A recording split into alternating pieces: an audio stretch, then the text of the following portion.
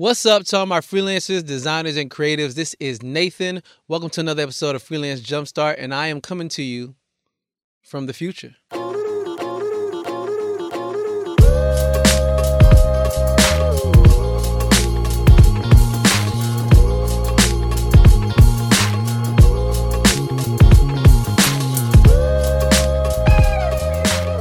At the time of this recording, I'm here for the last day of the Future Pro Group Meetup. Now, for those of you who are unaware what the Future is a collective of creatives that are completely transforming the way education is done around creative work. So traditionally, you go to college or university, you sit in a classroom, and they teach you many things about typography all the way down to color theory. But the Future is drastically changing things because they recognize that as a creative, they need to teach you those hard skills about typography and color theory, but also those soft skills, such as how do you talk with a client and close a sale. Now, I was familiar with the Future as I've learned tons from their YouTube channel, and I applied many things that they taught to my own business, and I saw results. So after talking to different people, Melinda Livesey being one of them, I finally made the decision to join the Pro Group. Now, when you join the Pro Group, you not only get access to their massive archive of resources, but you also get to sit and talk with different business coaches, and they talk to you and you learn from them about specific needs in your business, both individually and as a group of other creatives as you go through different challenges that you have. Now, normally the Future Pro Group is done online. It's done digitally. It's done virtually. We talk with one another through video conversations and things of that nature. But this was a different opportunity. It was the opportunity to talk with one another in person. Now, I thought to myself, how could I miss out on an opportunity to come here to Los Angeles and collaborate with other creatives? So I hopped on a flight and I learned many things. That being said, I want to give you the top 5 things I learned this weekend at the Future Pro Group Meetup. The first thing I learned is be comfortable with introducing yourself. If you're going to be a successful creative, there are times where you're going to meet new people and you need to quickly tell them who you are, what you do, and how you can help them. So one of the first exercises we did was we stood in front of the entire audience and we told them about a business problem, what we do, and how we help to solve that business problem. So basically, introduce yourself, give your elevator pitch. And that's something that you can't just do on the fly, but should really think about and practice so that you can get the most value out of a conversation, even if the conversation's short. The second thing I learned this weekend is build relationships. Now, that sounds like it's common sense. However, I do have a confession. I'll admit, me coming here to the Future, my thought was, I'm going to come here, I'm going to sit and talk to everybody who runs the Future. We're going to, hold our heads back in laughter and just have a great time with one another. That was the thought. But honestly, the goal really needed to be building relationships. And relationships are built and cultivated over time. You're not always going to meet someone, impress them with what you do, and then they will just pass work your way or highlight you on their platform. That's not the case. Take the time to build a relationship, and the same thing happens with clients. Sometimes when you talk with a client, it's just a good conversation. You don't always have to sell them. You don't always have to show them how good you are.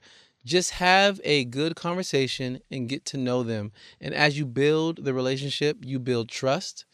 And when trust is established, a client doesn't mind coming to you, whether it's to bring work or anything else that might lead to something else in the future. That being said, when it comes to building a relationship, you have to be intentional. And that may mean coming in person and talking. It can't all be only online. The third thing I learned is to collaborate with others. I've been working with clients for quite some time, and I've already done it to where, hey, I'm a solopreneur and I'm a one-man army, if you will. However, I recognize that to get larger clients and work with larger budgets and not be limited to only my own time, to get to those higher heights, I really have to collaborate with other creatives. And this is a place and a space in which I was able to talk to other people, learn what they're doing, and again, build a relationship so that we can collaborate in the future. One thing that I'm encouraged by is some people that I've met for the first time, they live in the same city that I live in. They live in the same state that I live in. And I'm pretty sure that we can collaborate more closely rather than the people who are international and across the waters as I'm here in the U.S. in Houston, Texas. So regardless, I can collaborate with others to get certain things done. And the Futur has a certain standard of creative that they're educating. And here it is to where I can collaborate with someone and they already know those soft skills. They already know how to talk to people. They already know how to have strategy sessions with clients. I don't have to give them that education, if you will. They already have it. So it's an opportunity and a space to collaborate with others. The fourth thing I learned really is to try something new. I remember during one of the after-hour sessions, someone expressed that they couldn't find the certain type of clients they were looking for, and they were a little frustrated at how long it's taken to get around the right type of clients. But that being said, Chris Doe posed, a straightforward question. Go ahead and try what you always think will work. However, when it doesn't work, finally, try something new. Now, that seems like some simple advice, but I will admit that's something that is not always so easy because we tend to tell ourselves the new thing won't work. That being said, try something new. If something you've been doing is not working or not working out to the way that you want or not producing the ROI that you want or the return on investment that you want, try something new because you'll never really discover if you need to change gears or shift course until you try that new thing. So me coming here is even a new thing, right? So that being said, try something new. If you're really trying to go to higher heights in your business, you can't always do what you've always done. Something new has to be tried out. And the fifth thing, drum roll, the fifth thing simply is to listen.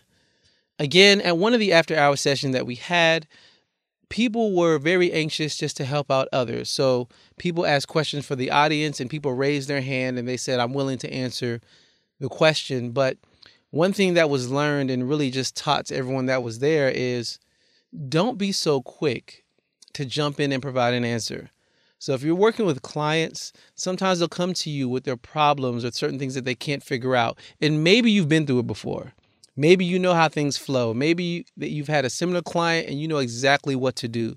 But rather than just jump in there with an answer, take the time to listen so that the person really knows that you care that this is a problem for them and you care and really want to solve the issue. One example I would give is if you've ever purchased a car from a car dealership, it is very annoying to deal with a salesperson who is all in your face or really doesn't listen. That is very annoying. Not only is it annoying, but you feel like this person only wants to use you to get a sale and they don't really care what happens to you after you leave the car lot. I remember trying to purchase a car and I came in and I was specific. I said, this is my budget. This is the type of car I want, 4-door sedan. And I was very direct and I had done research. The person completely ignored me and said, we have this new car over here for you to get, this brand new car. I felt like they were not listening and didn't care and only wanted to pad their sales numbers. That being said, if you take the time to listen and really just absorb everything that the client is saying and show that you're listening and that you really care, you can properly diagnose what the real and true issue is. But if you're too busy throwing out solutions before the client has even finished talking, you might recommend something that doesn't fully solve the problem. So take the time to listen. Thank you for taking the time to check out this episode. I greatly appreciate it. If you like anything I had to say, give this video a thumbs up or share it with others. Let them also know the 5 things that I learned because really the 5 things I learned are quick, but they're things that you can directly apply to your business and learn from them. You definitely always need to listen. You definitely can collaborate with others. You definitely need to take the time to try something new. You definitely need to go other places where other creatives are and hear from different people and learn, right? So all these things, they're not unique to an experience like this. They can be applied directly to your own business. Thanks again for taking the time to check out this video, and I will see you in the future.